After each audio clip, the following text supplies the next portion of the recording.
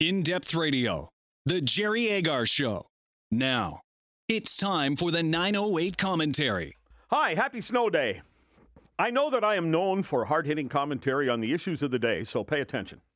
Here are the best ways to make an adult hot chocolate for days like this. Drambuie is good. In fact, I'll give you a recipe.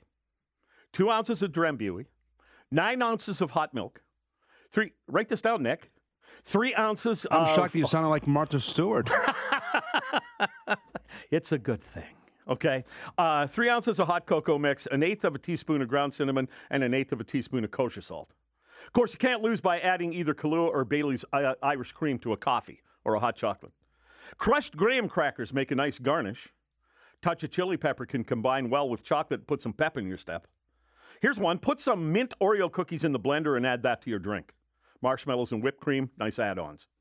1/4 ounce of peppermint schnapps combined with 1/2 ounce of Godiva chocolate liqueur gives a festive flair to the day.